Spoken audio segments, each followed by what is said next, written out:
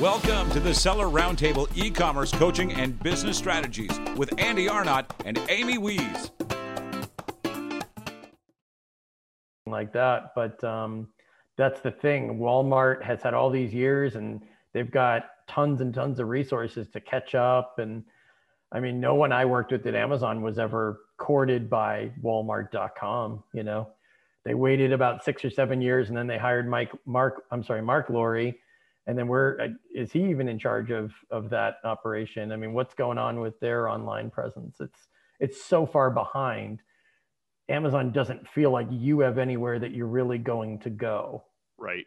For at least 6 or 7 or 8 years. And if that's the monopoly status that they have, then everything could change in 6 or 7 or 8 years. They can't worry about something that's almost a decade away.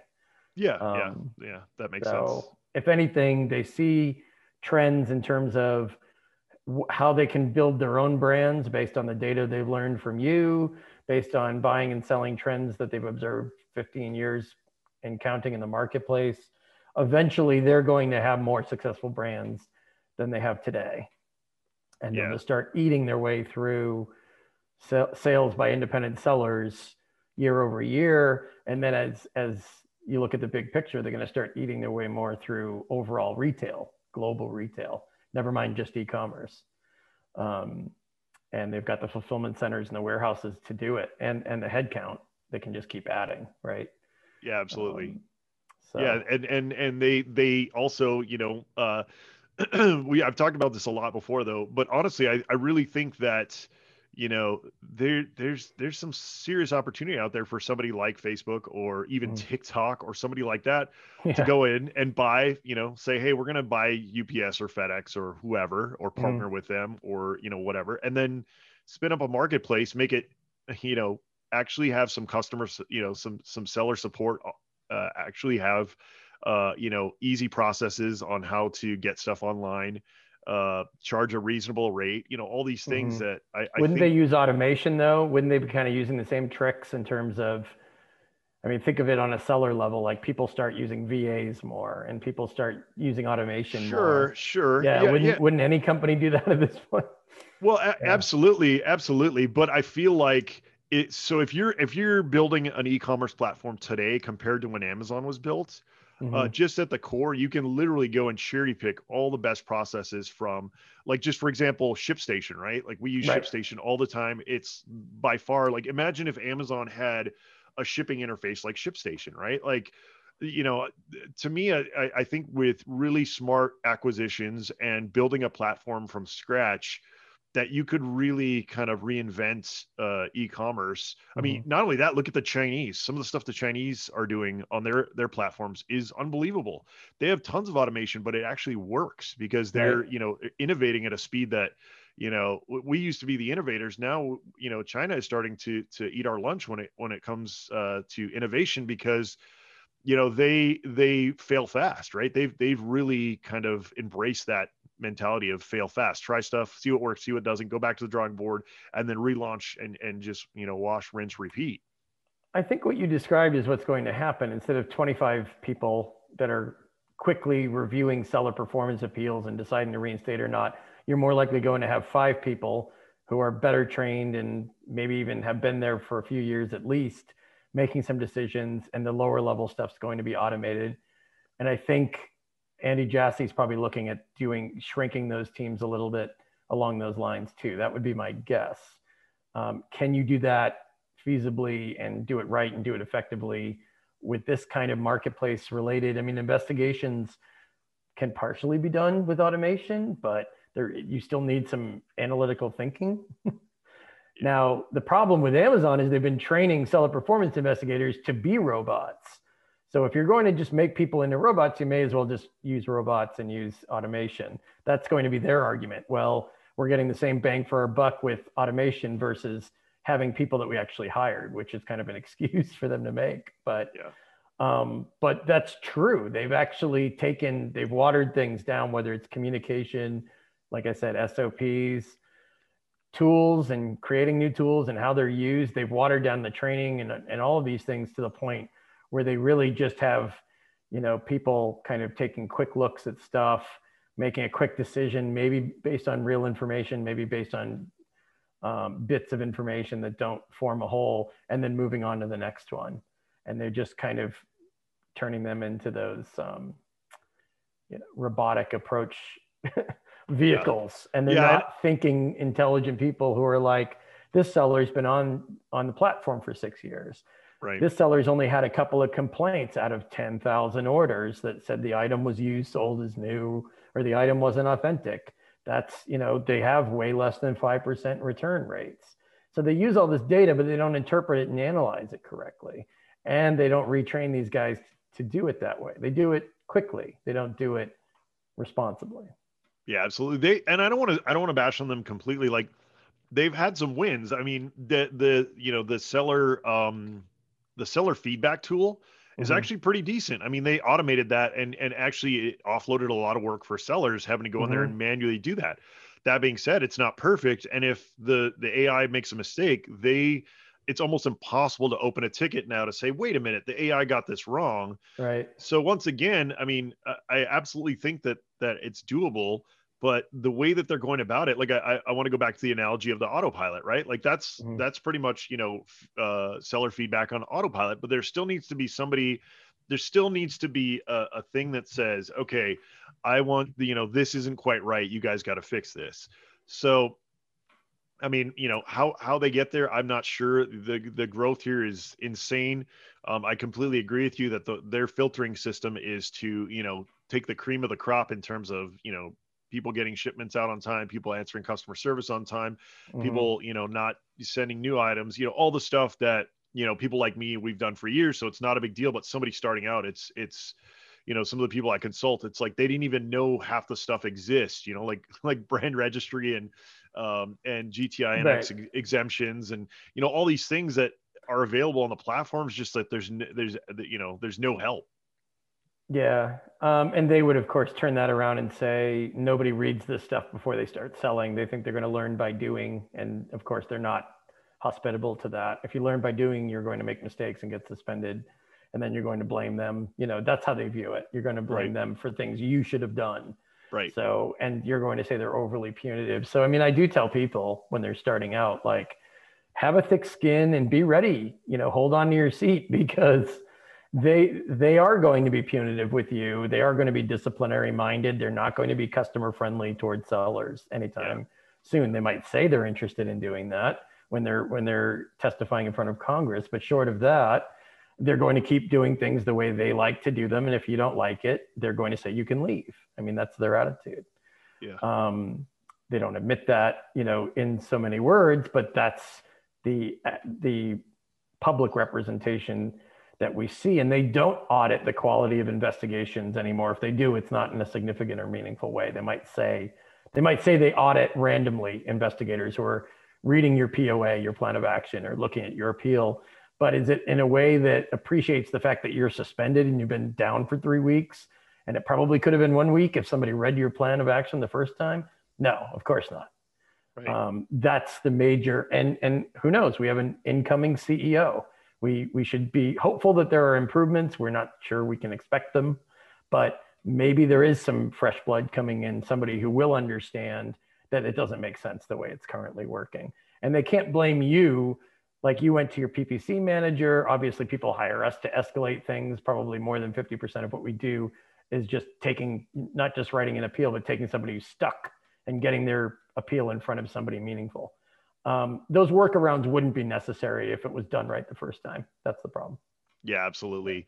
And I agree with you. I am hopeful in terms of, like I said, I'm a software guy, right? And there are some great solutions that I think that they can do. I mean, even the request to review tool.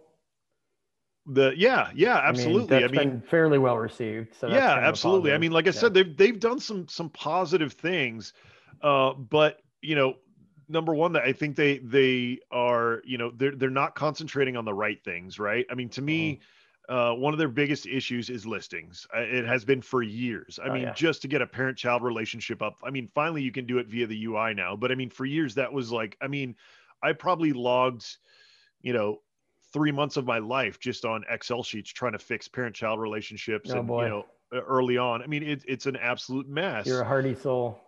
Yeah, it was brutal. That's, like I said, that's probably one of the least favorite things I've ever had to do in terms of the Amazon business. Mm, And back then it was so new that it was even hard to find people to know how to do it. I mean, yeah. but the other part of the problem is, I got on the phone with a client the other day and I had to literally step the agent through the Amazon UI to get them to the information that we needed them to see. He was trying to Yeah. send books overseas, and part of them, seller fulfillment, and it blocked part You of the mean the shipment. catalog rep for Amazon? You were No, it was just the seller support, just a standard seller okay. support Okay. number, and it was somebody overseas, no big deal, but Hmm. but they were literally clueless. Like, how are you going to help me if I know more than you? I can walk, I have to walk you through the interface. I have to Yeah. tell you what to put on the ticket. I mean, like that's Training, training I think was more of a priority when I was there, and since I've left, they've sacrificed that. That's been the squeaky wheel that's not getting the grease. And I like how you said you had to walk them through. So this is like kind of a slice of my day. I get on calls with account managers who have not been trained adequately or at all in some cases on teleperformance stuff or on listing suspensions or on account suspensions. I'm on calls with clients and the account manager, and I'm telling them how to escalate stuff internally. I mean, I haven't been there for a few years. They should have been trained on that before they even started being an account manager. I mean, these people are, you're paying for an account manager. Some people, a lot of our clients are paying $5,000 a month for an account manager. And they just tell you to open up an SAS ticket, and maybe that generates a response that has something to do with anything. Or maybe it's just a generic copy and paste. Well, usually it's just the same stuff you'd get from support, or like you said, nowadays from seller performance. This isn't the right information. You committed an infraction. No discernible reason why you're even reading that response. It wasn't even worth sending, let's be honest. So, but internal escalations are a different ballgame now. Account managers can't do as much as they did before because they don't have as much visibility into what's going on with your account. They don't have as much access into seller performance teams that they used to because of the past abuses that we were talking about. Yeah, and so which I'm coaching them. I mean, first of all, I was yeah. never an account manager. I was seller performance. I wasn't ever a SAM, a strategic account manager. Secondly, why am I training them on why is Amazon de-emphasizing training to the degree that people are on a call with their own seller and they can't offer any assistance? I mean, that makes no sense.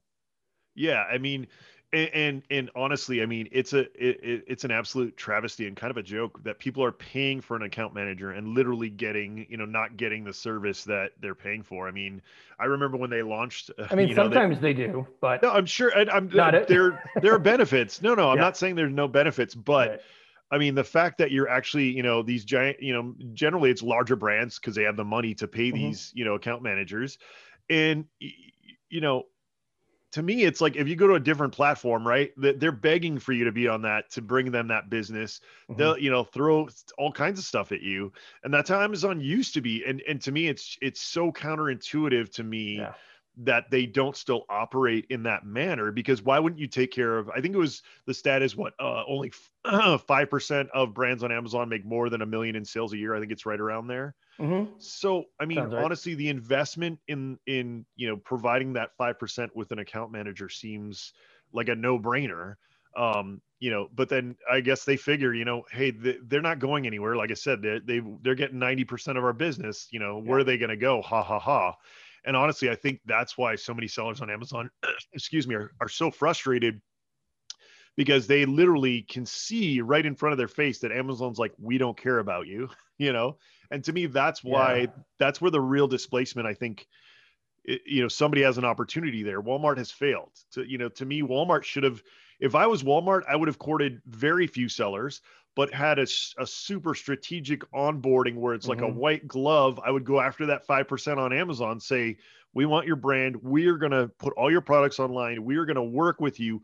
You're going to have free labor. You're going to have a dedicated account manager. I mean, that's how they missed their window. Honestly, I think they missed their window, and now they're just scrambling to catch up. Yeah. I mean, the Walmart interface is even worse than Amazon's, which I didn't think was possible. I mean, good point. Yeah. If anybody from Amazon wants to hire me to help you guys with your onboarding, let me know, because I'm pretty sure I could do a slightly better job of what's going on right now. I mean, because yeah, what we spend a lot of time coaching sellers on, obviously strategy, not just like, here's how you write a plan of action. I mean, there's a lot of basic info out there, but bring your best appeal, your strongest material to the table, knowing that even a good appeal might be rejected. So do not, in other words, rephrased, do not give them any opportunity to reject an appeal. Find any weak spot, have your best writer, your best communicator involved in that process. I don't know, it's different for big companies versus small, but just make sure you bring your A game every time. Because if you fail a certain number of times, then they don't even respond anymore. And you spend half your time just trying to get them to review it again or getting them to respond. You can call account health service reps. You can talk to them. They may not know what's going on. They may have some denial notes. They might say it hasn't been reviewed yet. But the bottom line is we're still seeing what we're spending most time with our clients talking about is the quality of their appeal. We still see people writing really long ones or really muddy, hard to read ones or badly formatted ones. And it's just like, those days are over. If they see anything that looks remotely in the wrong format, wordy, extraneous, unrelated content, too long, jumbled up, doesn't make sense, they throw it away. They do not waste their time on that. So there's no way you can afford, I mean, if you're losing thousands a day or a week because your top selling ASIN is down or your whole account is down, I mean, most people we work with cannot risk just losing this business forever. So apply that interest in getting the best written, best composed appeal in front of them, because you don't want to hand on a platter a good excuse for them to skip it or throw it away. Yeah, when we were going through that cycle of our ASIN, being suppressed and then trying to, like I said, I think it was 21 days it took them to finally get our product back up. But yeah, it was, I mean, we probably lost, 20 to 30,000 net just on those few weeks. Cause it's, it's a holiday product. So yeah, it was extremely frustrating. And like I said, this is not the first time that we've lost, if you're talking about, Amazon policy costing us money, we're probably in the six figures, at least probably $200,000 to $300,000. I could easily pull out that, from suppressed products, from, hijacking, from, easily, probably more. Yeah. So it's worth, like, sometimes people show me stuff and I tell them right away to start escalating it. Like, oh, you're never going to fix it like that. Yeah. They'll say, well, we did a POA, and they tell me what they've been doing for 7, 8, 9, 10 days. And I'm like, yeah, that was a total waste of your time. You're on the wrong path. Sometimes it's easy for me in like 30 minutes or even 15 minutes just to look at something and say, stop what you're doing, flip it around, reverse, do this a completely different way, escalate it to a totally different place, but change your strategy fundamentally. I don't care what support told you. That's why I chuckled at the seller support reference at the beginning of this, because we spend so little time, I should say, with seller support. They give such awful advice, or they just send you down the wrong road. Yeah. And it's like, I love getting to the problem early in the process. If you're stuck early on, just show it to me, because I can just tell you, like, disregard what account health told you. Yeah, well, the other problem too is they took away friggin' seller performance email address. You can't even contact seller performance wrong anymore. Channel for the appeal. Yeah. I mean, it's an absolute, ludicrous. it's absolutely ludicrous. Yeah. So Chris, you've got me on a good subject that I think will serve our audience well, in terms of, like, give me kind of an outline of, say your account's been suspended. Give me best practice in terms of, if people can't afford to hire you, or they're maybe early on or something, what's best practice that, people can take if they have to write an appeal? Yeah, if you're writing a plan of action and you don't have enough information, start by gathering as much information as you possibly can on, let's say, what the nature of the complaints were, whether they're item condition or item quality complaints. Used, sold as new, / inauthentic, those are, a high percentage of the ones we deal with. So if you can't get it from voice of the customer, negative feedback, wording of return reasons, wording of the feedback or claims, and voice of the customer, if you can't do that research and dig it out there, I mean, don't expect Amazon to put it in the messaging when they take your account down, right? They want you to research it. Call account health services, figure out what the nature of the complaints were. Why do I say that and emphasize that? I want you to make sure you get the root causes much, much better than what I see on the average day. A lot of sellers don't realize that if they mess up the root causes, which is like the first box, the first part of the appeal in the appeal form, The investigators don't read all the wonderful information that you may have put below it. If they think you didn't get the root causes right, they probably assume that the rest of your POA answers problems that aren't the root causes. So it isn't worth their time. And root causes aren't what went wrong. That's what a lot of people say, just for shorthand. What do you put in that box? They already know what went wrong. They need new information from you. They need analysis and interpretation from you, why those complaints came in, how the problem resulted in those complaints or tumbled down to the point where people were complaining in batches or clusters, right? A lot of this is looking at information annotated on your account, automated annotations of buyer complaints perhaps, but don't just say you suspended me because of inauthentic complaints because buyers complained about the quality of the items. Done. That's like due to what? Right. Take it a step further, complete that thought. And so that's kind of one thing I've been harping on lately with people is you showed me root causes in a draft that you put together. And I do 1 hour consults. Those people aren't hiring us to do it. We're just coaching them and consulting them on the quality of their POA. I always spend a lot of time on the root causes because I still see people missing the point and starting off on the wrong foot. And then it's like the odds that somebody reads that all the way through are really nil at that point. Yeah, I think, I'm no expert, but from what I've seen over the years, it seems like number one, the appeals are too long, right? These people don't want to read 3 paragraphs, meandering. Right? Yeah. So that's one of the big issues. The other issue I see is not falling on the sword, right? Not admitting, blaming something else or some, the ship station wasn't working, that they don't care about that. They could care less because once again, their end result or their want is customer satisfaction, right? They don't care how they get it. They don't care, we had a snowstorm today. You can maybe get a little wiggle room on that, but honestly, they want you to fall on the sword and tell them why, how or why this won't happen again. In the rest of the POA, I think people are aware that they have to fall on their sword more now than a few years ago, but they're falling on their sword the wrong way. They're just putting, I apologize for this. Okay, that doesn't really say anything. It's fine to apologize. That's one sentence. What about the rest of it? Right. Or saying, we made mistakes. They want a diagnostic. You made mistakes how? Why weren't they caught earlier? You made mistakes due to what? That's what I mean when I say make the root cause as a diagnostic section.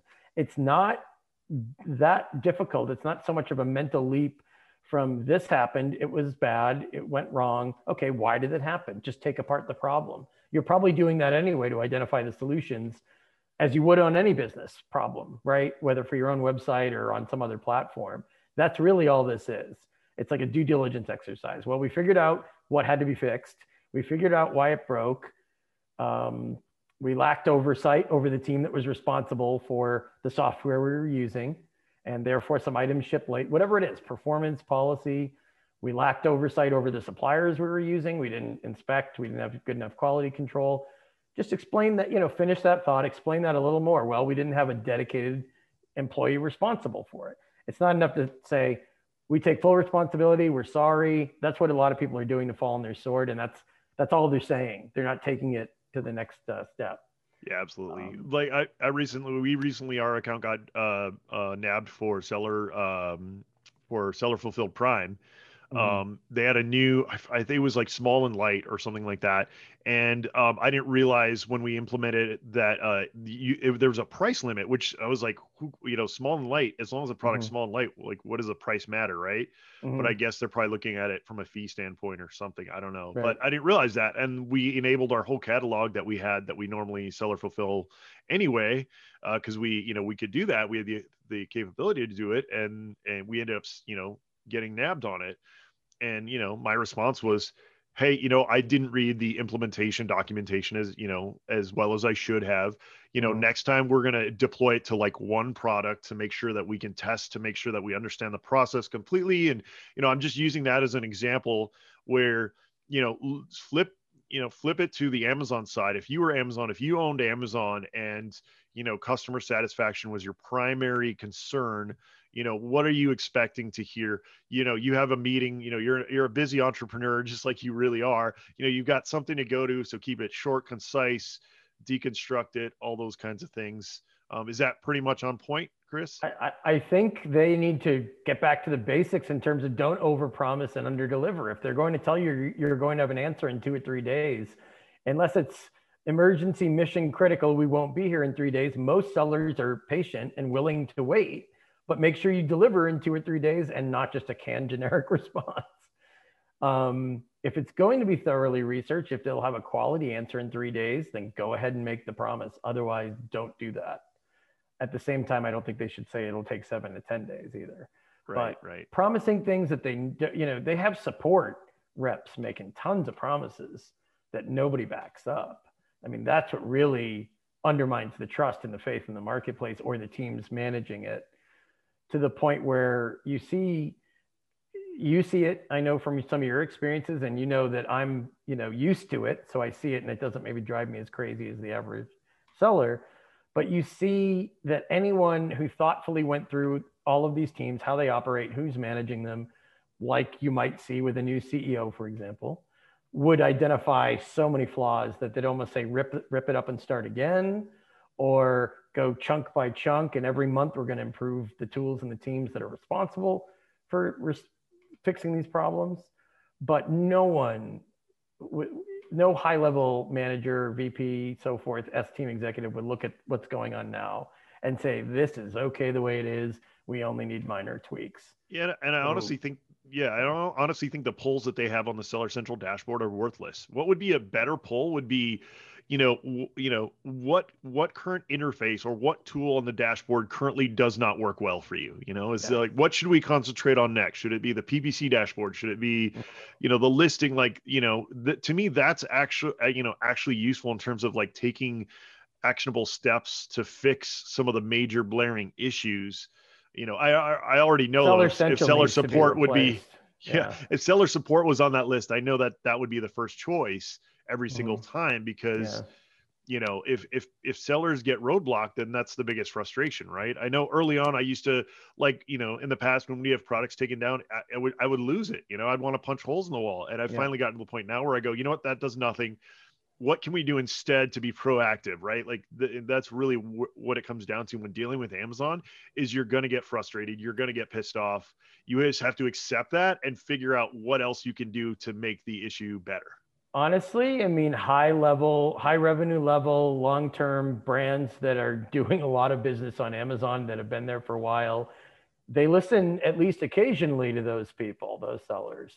So if you can somehow finagle them into backing up, and there are some large sellers that have been around for a while that do go to bat for the seller community, and they do have Amazon's ear, at least to an extent. What they're missing usually, and that's what they come to us for, is I've got a great relationship with my category manager, but there's not enough synergy between my account manager, my category manager, seller performance, and me. Like, we're four points on the square, but we're not getting it done on all 4 quadrants of the square. That's where the needle needs to move. So they have a good relationship maybe with the account manager, but no relationship with the category. And they're a huge player in the category. They could be doing millions per month. Category managers do come and go. Sometimes account managers do as well. That's another thing. It's too much turnover. Yeah. But those are the sellers that need to say, look, we love Amazon. We're not leaving. We want to help. We'll fill out your surveys, but show us some sign that it's not just us. It's not just my problem. There are tens of thousands of sellers dealing with the same thing. I was just about to say that's spot on. Is fill out the surveys, people. I mean, I know it's a pain, and normally I don't fill out surveys, but for Amazon I do, because it's part of your business, right? Like, if you fill out these surveys and let them know what they need to work on, it's going to be better for everyone. I know that a few years ago, I spoke to one of the high level people that was working on the new PPC dashboard, and I have my own PPC tool. I said, you're probably going to steal business from me, but these are the essentials that you need to nail in order for people to spend more money on your platform. They don't. There's some such basic stuff that you're not offering. That go look at AdWords. Just a few things there that you guys can. I mean, the fact that you still adopt. Right. The fact that you still can't go through, I can't go through the lifetime of my campaigns. I can only go to 60 days, and it's just like these limitations that are super frustrating. They are working on it. It's much better. It's so much better. But there's still a lot of work to be done. I think eventually they'll turn the corner. They have to be willing to listen. I mean, I know sellers that have gone to Seattle and shown them lots of data, lots of examples, and they're listening to an extent, but they have to listen with interest for the purpose of taking action. They can't just be a soundboard. Yeah, absolutely. All right, Chris. So once again, I whenever I do a big bitch fest at Amazon, which I've sort of done again, I still think there's tons of opportunity there. I think that, if you're still working a 9-to-5 job, there's still so much opportunity on Amazon. Like Chris was saying, though, you really, even more so now than ever, you really have to learn the platform. With doing the podcast like this, that's what I'm trying to help you guys with. There's so many free resources now. When I started, there was literally nothing. I think Amazon Selling Machine had just started to come out. And some of those courses, which really nowadays you really don't need them. I'd say, you're better off investing in coaching or like more of a mastermind thing than any type of training. Get the training for free online, podcasts, all those things. Get the basics down. Did this. I just started a seller performance podcast, by the way. Just launched it today. So. Awesome. Cool. Yeah. Where can people find it? Yeah. So Seller Performance Solutions. Maybe I'll have you link to the first episode or something. Yeah, absolutely. Yeah. When we publish the episode, let me know and we'll link out to it. Your listeners for the next 30 days, you can book an hour consult with me for the price of a half hour. So cool. All right. I've got a code, the Seller Roundtable code, but okay. Yeah. I'll give you that. Mm-hmm. All right. Awesome, Chris. Thanks. So in terms of, we got a question from Mike. He said, how often are seller accounts, hijacked, and what should sellers, do when that happens? So does he mean the listings themselves are taken over by another party with flat I'm not sure. Hey, Chris, Chris, do you mean like a specific listing, like a listing hijacking, or the entire account? The entire account thing shouldn't be happening much anymore now that they've forced people to two-factor auth. Yeah. That should be happening a lot less now. Happens a lot less. It still happens, but that's just basic security. Right. Don't fall prey to phishing emails. Yeah. Listing hijackings are interesting. I don't know. The word hijack, by the way, gets misused. The way Amazon views it is somebody took over your whole listing and they made changes to it, and you're the private label brand and you have no control over your own listing. To Amazon, that's what hijack means. In the seller community, it often means I've got hijackers on my listing. I can usually tell how the emails are phrased when they come to me. Right. They mean there are so-called resellers on their listings. Right. There's somebody stealing the buy box. Yeah. Something like that. So I actually discourage people from using the term with Amazon itself, because they'll totally misinterpret what you're trying to do. Yeah. Mike was saying the account. Account compromises. Yeah. I mean, they still happen. There's a password reset process if you're not hearing back from seller support. This is another reason why it's such a tragedy that, like you said, the seller performance email queues have been sealed off for everyday stuff. That's what people used to do. They used to write emails to seller performance. Hey, I opened a ticket with support to reset my password. It stalled. It got closed. It's been a few days. That's something where people were actually hiring us, which, you're talking about at least a few grand to get us in to solve a problem with escalation emails. That wasn't even necessary. I mean, that's something where Amazon can just make it so that if your account's compromised and running through the initial password reset process doesn't work, or they're in the process of sanitizing your account and they haven't finished it yet and you have to jumpstart them a little bit, you should be able to send an email to seller performance or call in to account health reps and say, what's the holdup, or open a ticket with seller support. Like, why is that so difficult? I can't explain. Yeah, Mike, I don't know if you're currently going through that, but I mean, in the past, Amazon has always discouraged you from opening multiple tickets. But honestly, I have to say that's not true. And they might hate me for saying that, but what I will do is, if my issue isn't getting solved, for seller support, I will go through and, open multiple tickets in multiple categories that are relevant to my issue. So I might open, if it's like a listing issue, I'll open one with the catalog team. Good idea. And I might go in back and open one up with, general account help. Because what will happen is just like any major large company, you'll get people who just hit the reply with the template, and then you'll get the few, after the third or fourth ticket that you open, you'll get the one person who's actually like, I want to do my job, and they will actually help you. So, just getting ready in case. So like we were saying, that really doesn't happen much anymore, Mike. Just make sure you have two-factor authentication on, which just means like your cell phone number that they send you a code to log in.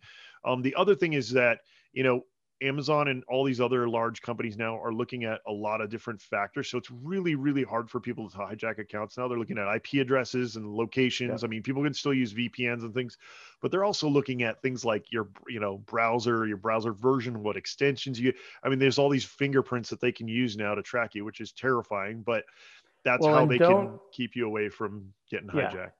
Sorry for interrupting. Oh, no, please. I had one tip. The email address you use as the primary email associated with your seller account, don't use it for anything else. Don't have it out in the world. Don't have it known. Don't have it as the customer support email on your website. Make it dedicated to your Amazon account so that somebody else can't target it. Sounds basic, sounds simple, but I'm still hearing from a lot of sellers that are using the same email address for all kinds of stuff. And it's just dangerous to do that.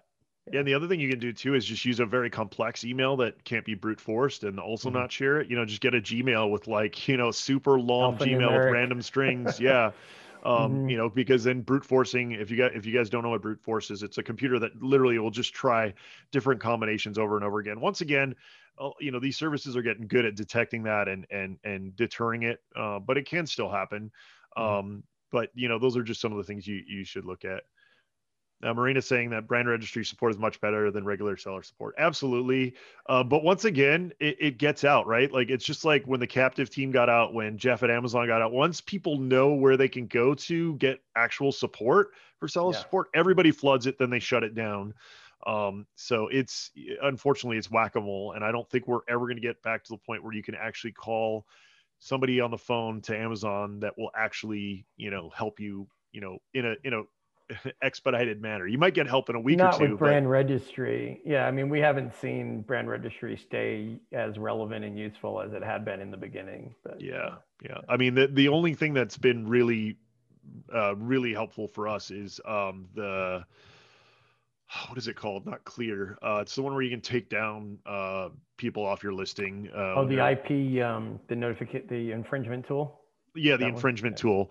That and believe it or not, people, that was a huge improvement. I mean, that time where I said that early on, we got hijacked for the entire Q4, we could have gone in and used that tool and been back up in like 10 minutes. So there are automation and there are tools that they can build.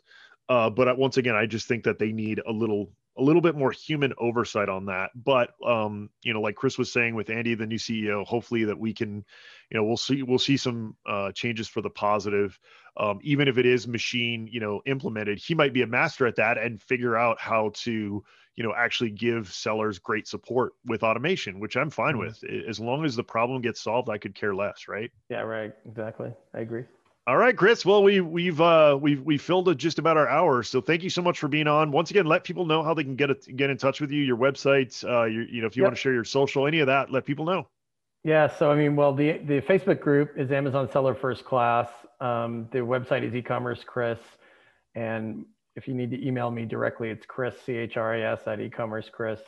And we'll have the offer for the next month for any of your listeners to half off the 1 hour. So 1 hour initial consults, not so expensive, in a good way to kind of give you some strategy points, dissect a couple of causes and talk about solid responses you can send into Amazon that'll be meaningful to them. If they don't review it, we can always talk escalations for half an hour. It's up to you.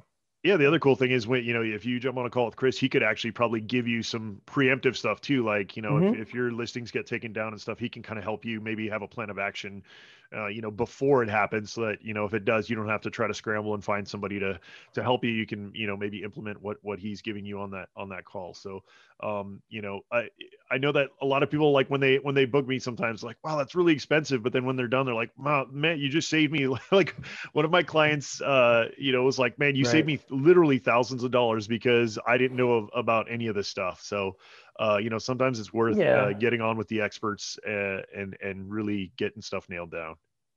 I agree. I mean, most of the time we're working with people who are losing thousands a day or a week at least. So right. So the investment's a no-brainer. You're cutting the timeline. You're cutting your revenue losses by bringing us in sooner. I mean, I implore everyone not to wait until their 6th or 7th or 8th appeal before they contact us, because that's a whole other can of worms and a whole other problem. Yeah, you've lost their attention at that point. So. Absolutely. Yeah. Hey, Chris, thank you so much. Everybody who's joined us in the live call today. Thank you guys so much. We love having you here to get your questions. If you guys haven't joined us, we do this live every Tuesday at 1 p.m. You can join us in the Zoom call, be part of the podcast, be part of when we do live. We love having you guys in here because then we can actually get great questions from you guys. So thank you for everybody who's been in here. As usual, you can rate, review, subscribe on all the major podcast platforms. Thank you guys so much for all of you who've done that. We just got another great review. So really thank you guys for that. Look out for Chris's podcast coming to you soon. We'll let you guys know when that is. Thanks again, Chris. Thank you. All right. We'll see everybody on the Seller Podcast next time. Take care. Bye-bye. Thanks for tuning in. Join us every Tuesday at 1 p.m. Pacific Standard Time for live Q&A and bonus content after the recording at sellerroundtable.com. Sponsored by the ultimate software tool for Amazon sales and growth, sellerseo.com and amazingathome.com.